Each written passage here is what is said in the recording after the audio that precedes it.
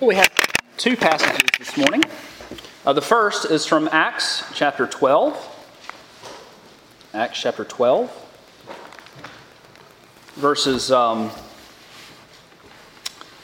to start about halfway through, well, we'll read all of 19.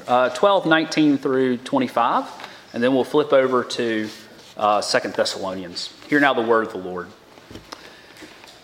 After Herod searched for him, this is Peter, and did not find him, he examined the sentries and ordered that they should be put to death. Then he went down from Judea to Caesarea and spent time there. Verse 20. Now Herod was angry with the people of Tyre and Sidon. They came to him with one accord, and having persuaded Blastus, the king's chamberlain, they asked for peace, because their country depended on the king's country for food. On an appointed day, Herod put on his royal robes, took his seat upon the throne, and delivered an oration to them. And the people were shouting, "The voice of a God, not of a man." Immediately an angel of the Lord struck him down, because he did not give God the glory, and he was eaten by worms and breathed his last. But the word of God increased and multiplied. And Barnabas and Saul returned from Jerusalem when they had completed their service, bringing with them John, whose other name was Mark. As you turn to 2 Thessalonians, I will say I tried to find a children's bulletin that illustrated Herod being eaten by worms. Surprisingly, they don't make one. 2 Thessalonians chapter 1, starting at verse 5. This is the evidence of the righteous judgment of God, that you will be considered worthy of the kingdom of God, for which you also are suffering. Since indeed God considers it just to repay with affliction those who afflict you, and to grant relief to you who are afflicted, as well as to us, when the Lord Jesus is revealed from heaven with his mighty angels, in flaming fire, inflicting vengeance on those who do not know God and on those who do not obey the gospel of our Lord Jesus. They will suffer the punishment of eternal destruction away from the presence of the Lord and from the glory of his might, when he comes on that day to be glorified in his saints and to be marveled at among all who believe, because our testimony to you is believed. To this end, we always pray for you, that our God may make you worthy of his calling and may fulfill every resolve for good and every work of faith by his power, so that the name of our Lord Jesus may be glorified in you, and you in him, according to the grace of our God and the Lord Jesus Christ. Let's pray. Father, we are thankful that your word is true and active, that though this world fades away, though the grass withers and the flowers fade, Lord, we thank you that your word will stand forever. And so, Lord, as we come to it, we pray that the meditations of our hearts and the words of our mouth would be glorifying and acceptable to you, our rock and our Redeemer. Amen. When I was in 10th grade, there was this really small, insignificant, clear-cut election you might remember. It was the Gore-Bush election. Do you remember this thing? It was run so well. Well, we stayed up all night waiting for the returns. Do you remember that? You know, there was concession. I think Gore conceded, and then he unconceded his concession, and people were calling the election one way, and then the other networks were calling it another. And we stayed up all night waiting for those returns, and we actually didn't know who won until the Supreme Court got involved in December. But we didn't know that at the time, and this was a big deal. The next election is always the biggest one. That's every election's been like that. This was not any different. So we all stayed up. Well, this was a big night for me. I was in 10th grade. It probably dates me, right? For some of you, that makes me old. For others, that makes me very young. It was not only a national election night, it was also the night before my honors chemistry test on entropy. Now, Dan and I have talked about this. He's tried to explain what entropy is. I have no clue. I didn't know then, and I don't know now. And so after studying for a bit, I was studying in front of the television, always a good recipe, I finally put the books down to watch the results. There's always a day of reckoning, isn't there? There's always a day of reckoning. Sometimes with credit cards at the end of the month. Sometimes decisions you make in college, it's later in life. But for me, the day of reckoning was the next day. And oh, what a reckoning it was. The next week I got my test results back, and it's never good when the teacher saves your test for last and pulls you outside of the room to talk to you about your test. And I made a 46 out of 100. That number doesn't average so well, does it? It was a day of reckoning. Well, of course, there is a greater day of reckoning. And not for failing to study, but for failing to uphold the law of God, transgressing his commandments, and not giving God the glory due his name. This, of course, is the day of judgment. It is a real thing. What we do and say, these things matter. Everyone will be in attendance on the day of judgment. This day will especially be bad, and this is what we're looking at today. This day will be especially bad for those who persecute the church. There will be a day of reckoning. But for the believer, we are reckoned as righteous because of what happened at the cross. There will be a day of reckoning, but as believers, we have been reckoned as righteous because of what happened at the cross. That's just phenomenal news. Of all the things we say in the Apostles' Creed, they're all important, but my favorite is we believe in the forgiveness of sins because it makes all the other ones accessible to us. The final day of judgment, the day of reckoning, will be bad for all those who have not trusted in Christ as Lord and Savior. We are all guilty. We are all guilty.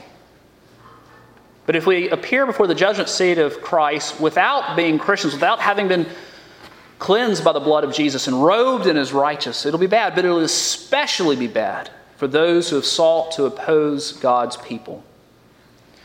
Jesus just takes it personally. Do you remember what Jesus said to Saul on the road to Damascus? What did he say? He said, Saul, Saul, why have you been persecuting me? Well, Jesus has ascended and gone back to heaven. How was he persecuting Jesus? He was persecuting his people. Isn't it good to know that Christ so closely identifies with his people that to persecute his people is to persecute him? He takes it rather personally.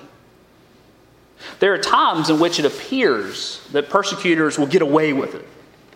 Indeed, there have been generations in church history in which God's people have been oppressed.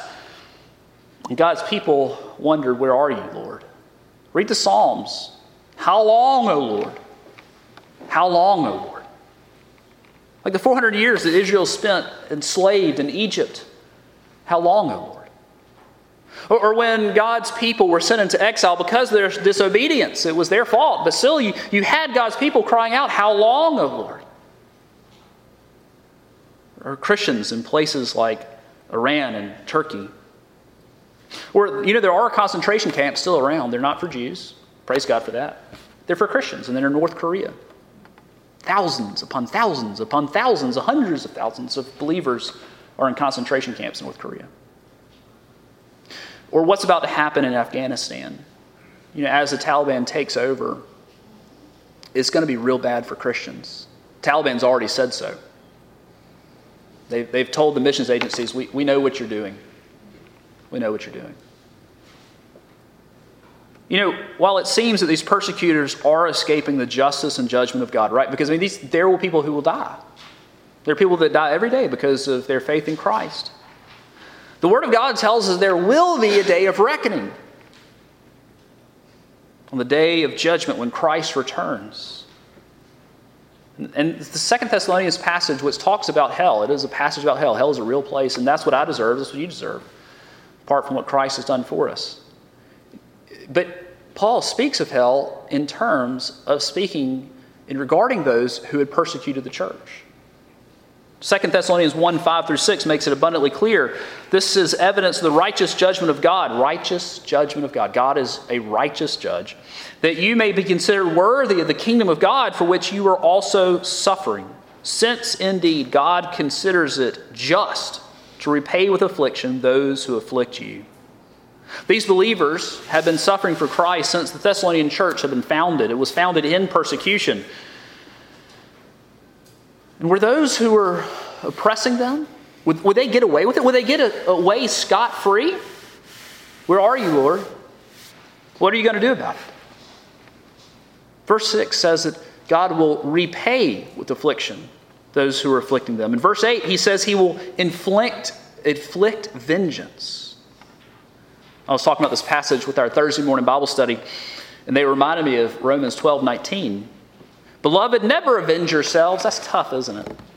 You know why we like to avenge ourselves? Because we don't want someone to get away with something. We feel really upset when someone gets away with doing something. I don't want them to get away with it. So we're mean back to them. But leave it to the wrath of God, Paul says. For it is written, vengeance is mine. And then it says something really important. It says, I will repay, says the Lord. So this payment's going to come in two places. And people will experience one or two. And the first is where we deserve to be, in hell forever. We will pay for our sins, but not satisfy them, not satisfy thy debt. We'll be continuing to pay. Or Christ has paid for it on the cross. God will repay. And he has repaid it upon the cross for those who trust in him, but for those who oppress the church and don't come to Christ like Saul did, right? Isn't that great news? That Christ would even die for those who were oppressing his people, for those who oppress the Lord and his people. The judgment day will be a day of reckoning. It'll be very bad. See, no one's going to get away with anything. The Lord God is the one who doesn't just see all and know all. He knows every thought, like we talked about with the children. Every fleeting evil we consider. There's not a drop of water he doesn't intimately know its path, and he knows the stars by their name. And on the one hand, this is disconcerting, isn't it? And it should be a little disconcerting, realizing that our thoughts are laid open, laid bare before the Lord God. Who would want their thoughts on a screen behind them before everybody? Nobody. You'd never talk to me, I'd never talk to you. Those things are known by God. And yet, he still loves us. Isn't that fantastic news? It's disconcerting that we are held accountable for things. It's encouraging, it's lovely, it's grace-filled, it's merciful that Christ knows all those things. And he still loves us. He loves us so much that he paid for those transgressions. But I think also there's something really important here that we don't really fully understand here in the South, this idea of vengeance. That vengeance is good. Not that we go after vengeance. But justice is good. Think about those believers in Afghanistan who will be soon facing very significant challenges. Or believers in Iran where it's just plain illegal to be a Christian. Or China. Or those in the concentration. Don't you think they long for justice? It's good to long for that kind of justice. They won't get away with it. You know, sometimes we talk about Christmas came early this year. You know, like, that's not just like a COVID thing, like we rescheduled it. No, I mean, like Christmas comes early because we get a bonus, or someone gives us a nice gift, or, you know, we find a $20 bill in a pocket, and that's always fun, right? But there's also something we'd say, sometimes judgment comes early. Romans 1 says that the wrath of God is being revealed against all unrighteousness, being revealed against sin. And sometimes the judgment that is coming at the day of judgments comes crashing into time and space history, and that's what happens in our text this morning. Last week, we left Herod in Caesarea, where he had traveled after trying to kill Peter. An angel had sprung him free. You know, this had to have been politically embarrassing for Herod, right? I mean, he had promised the head of Peter on a platter, pretty much, for the Jews, and yet he lost him. And so he went to Caesarea, which is the headquarters of the Roman area there of Palestine. But in Caesarea, another political scene plays itself out. See, to the north of Caesarea was the region of Phoenicia. Now, these are all just names to us because we don't know this area. Most Bibles have a map, and it's going to have these two sections. It's going to have Caesarea as a major city and Phoenicia right above it. So you can always go look at this thing. Phoenicia was the area, a great trading area. There are these two cities that were really important called Tyre and Sidon. They had been in an economic relationship with Israel going all the way back even before David's reign. They were they were economically intertwined. It was much like China and America.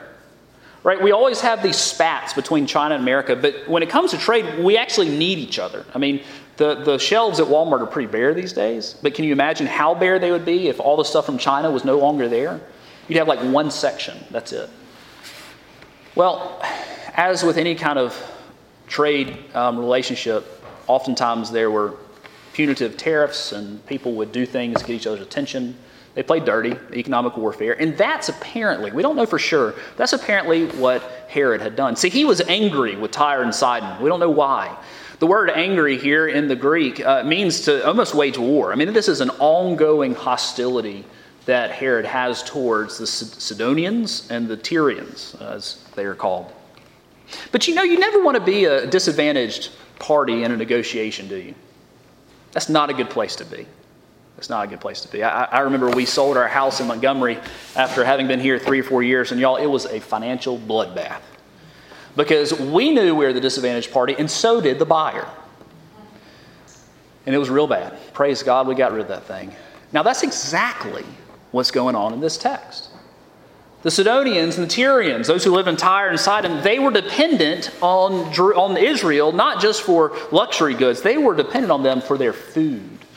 And so as one commentator said, they came cap in hand to see Herod, to try to get peace worked out. And so they convinced Herod's right-hand man, what's called his chamberlain. He was over his household, kind of like a chief of staff. His name was Blastus. What a great name. And they apparently, through a bribe or something, they were able to persuade him so they could get an audience with Herod. And so they waited for an audience. And so we read in verse 21 what happens. On an appointed day, Herod put on his royal robes, took his seat upon the throne, and delivered an oration to them. You ever been, I was about to say preached at. Hopefully I don't do that. There's a difference being preached to and preached at, talked to and talked at, right? He was haranguing them. This was not a pleasant experience. There's a great historian of the day, a guy named Josephus, and he actually recounts all of this as what happened. It's an amazing thing to read. We find from him that this was in an amphitheater that was attached to the palace. And this was a big amphitheater. It could hold about 3,500 people. And the whole thing was actually covered with skins of animals. So it was nice and shady. At least part of it was covered.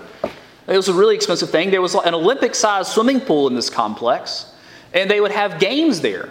Not like tiddlywinks kind of games, but harmful games, games to get everybody excited, bloody games. And every 5 years there were these games in honor of the Caesar. And this was that time.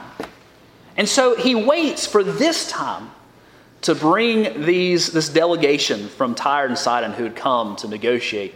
And he's going to do it now. Anytime you do something in public like this, it's generally not going to go well. But see, he expects it not to go well for the Tyrians and the Sidonians, but in reality it goes very poorly for Herod. See, what he did was, he waited until right after the break of day. This is all from Josephus, not scripture, but helpful to give us information here. He apparently waited until right after the break of day, so the sun was coming up, and he wore this very special robe that was lined with silver thread. And it was designed so that the sun would reflect off this thing. And he would just shine in front of everybody. And so as he does this and he sits down on his judgment seat, his throne, there's a little play on words there, and he's about to get judged. As he sits down on his throne, everybody looks at him, he's talking, and he's shining like a god. And they say, this isn't a man, this is a god. Not the voice of man, but the voice of a god. Now, here's the thing. Peter had already raised his hand against the Lord by killing James, at least jailing other believers, maybe more, and trying to kill Peter. But this added to his transgressions, didn't it? See, God is a jealous God, and he's not going to share his glory with anybody. And this is where Judgment Day came a little early. Verse 23. And immediately an angel of the Lord struck him down because he did not give God the glory, and he was eaten by worms and breathed his last. Talk about taking this guy down a notch. Here he was, really taking it all in. These folks finally realize who I am. You know, these people were all lying. They were dependent on this guy. He was crazy. But they were crying out praises to him. Not a man, but a God. And then bam. Immediately, an angel of the Lord struck him down because he didn't stop. He did not stop them from worshiping him. Now here's the thing. Herod wasn't ignorant. He wasn't some bystander who didn't know any better. He was actually of mixed Jewish heritage. When he would live in Jerusalem, which was a lot, he would actually keep their dietary laws. He would participate in the daily sacrifices, and he would even participate once a year in one of their festivals in which he would read a section of Scripture. In fact, the Jews were thrilled when Herod was appointed governor of the region.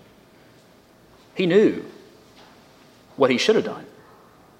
But it's obvious that his heart had nothing to do with God. Does your heart have anything to do with God?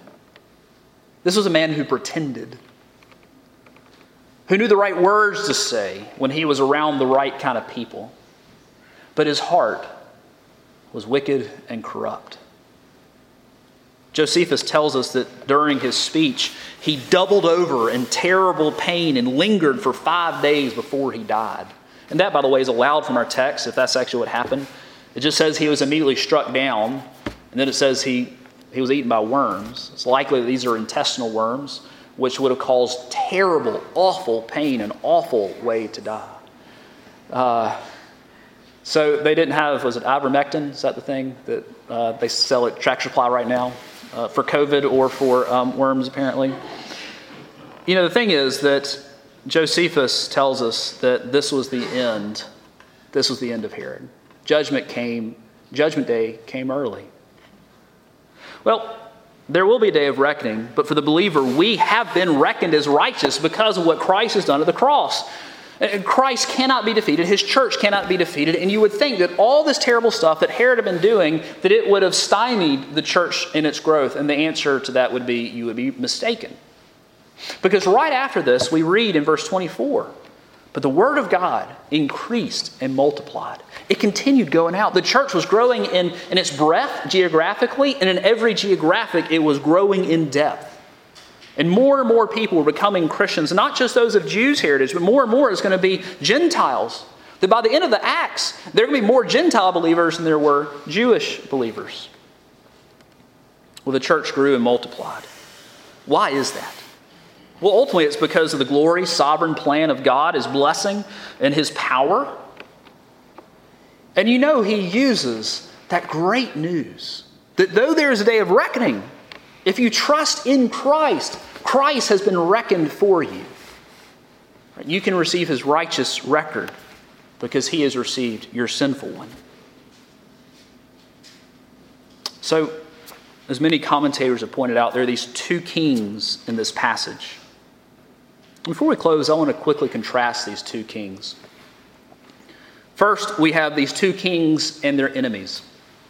You can often tell a culture by how they treat their enemies, how they treat their prisoners of war. Well, what about Herod? How did he treat his enemies here? Well, from this chapter alone, last week and this week, we see that he's laid violent hands on his enemies. He's killed James. He's imprisoned Peter in order to kill him. He's executed the soldiers who were, quote unquote, allowed to let him go. He played power politics with the entire region of Phoenicia, cutting off their food supply. And then he accepted their false, flattering praise, his enemies, as he seems to humiliate them before everyone else in a public arena. What about our King? What about King Jesus? What did he do with his enemies? What did he do for his enemies? Well, Romans 5:10 says very clearly, while we were enemies, we were reconciled to God by the death of his Son. While we were enemies, we were reconciled. We could not reconcile. We're the problem. But through Christ, who is the one mediator between God and man, we were reconciled to God by a very costly thing, and that is his death. You see, there will be a day of reckoning. But for the believer, we are reckoned as righteous because of what happened at the cross. Second, we see these two kings in justice.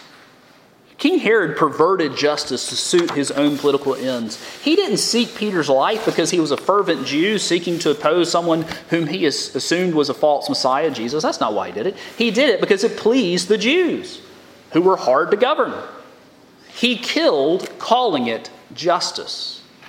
But our true king allowed himself to be killed in order to satisfy justice. It was his enemies, you and me, who had transgressed his law. And instead of smiting us, God smote his only son, our king, for us. It's a different kind of king, the true king, a good king. Finally, we see these two kings in their last breaths.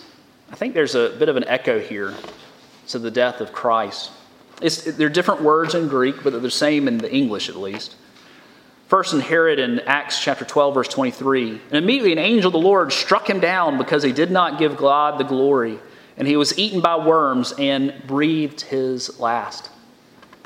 That should jog your memory. You've read that somewhere.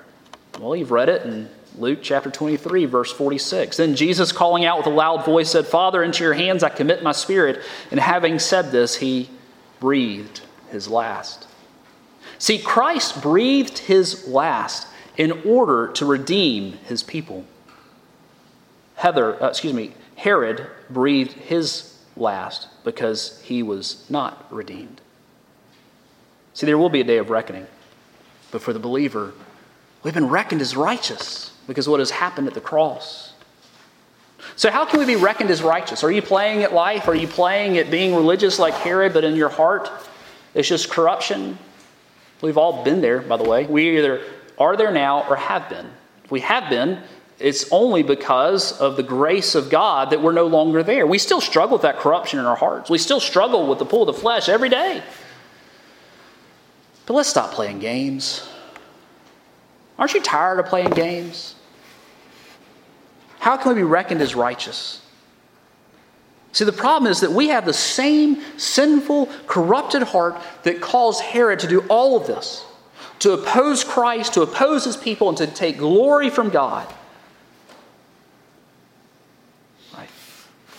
The good news is that what Christ achieved at the cross and at the empty tomb, because of that, we can have his perfect record of obedience and the sacrificial death, the cleansing power of the blood of Jesus reckoned, counted, imputed to us.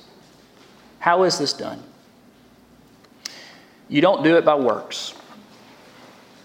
You don't reckon with your past. You don't reckon with the things you've done by trying to do good things. Doing good things is good, but it will not help you get into heaven. And you can't really do things. You can't please the Father unless you have faith. Hebrews chapter 11, verse 6. Without faith, it is impossible to please God. So Romans 4:22 through 25 makes it very clear as Paul talks about the faith of Abraham. And this is why his faith was counted, or old language was reckoned. This is why his faith was reckoned or counted to him as righteous. But the words it was counted to him were not written for his sake alone, but for ours also. It will be counted to us who believe in him, who raised the dead from the dead, Jesus our Lord, who was delivered up for our trespasses and raised for our justification. How can we be reckoned as righteous? By receiving the gift of salvation. By repenting of our sins and putting our faith in Christ Jesus. Both faith and repentance are both a gift from God. Do you have these gifts? Has God given these to you? If you don't, pray and ask God to give you these gifts of faith and repentance. Because, my friends, there is a day of reckoning. But for those who trust in Christ, we have been reckoned as righteous because of what Christ did on the cross. Let's pray. Lord, what a terrible thing it is to fall into the hands of God. And yet, Father, you have allowed your Son to fall into your hands, to be torn into, to be torn asunder, to be killed, to be murdered, to be executed, to be smitten by you, stricken, smitten by God, so that we who trust in Christ might be counted as righteous. We rejoice in the good news of Jesus. We ask these things in the name of Jesus. Amen.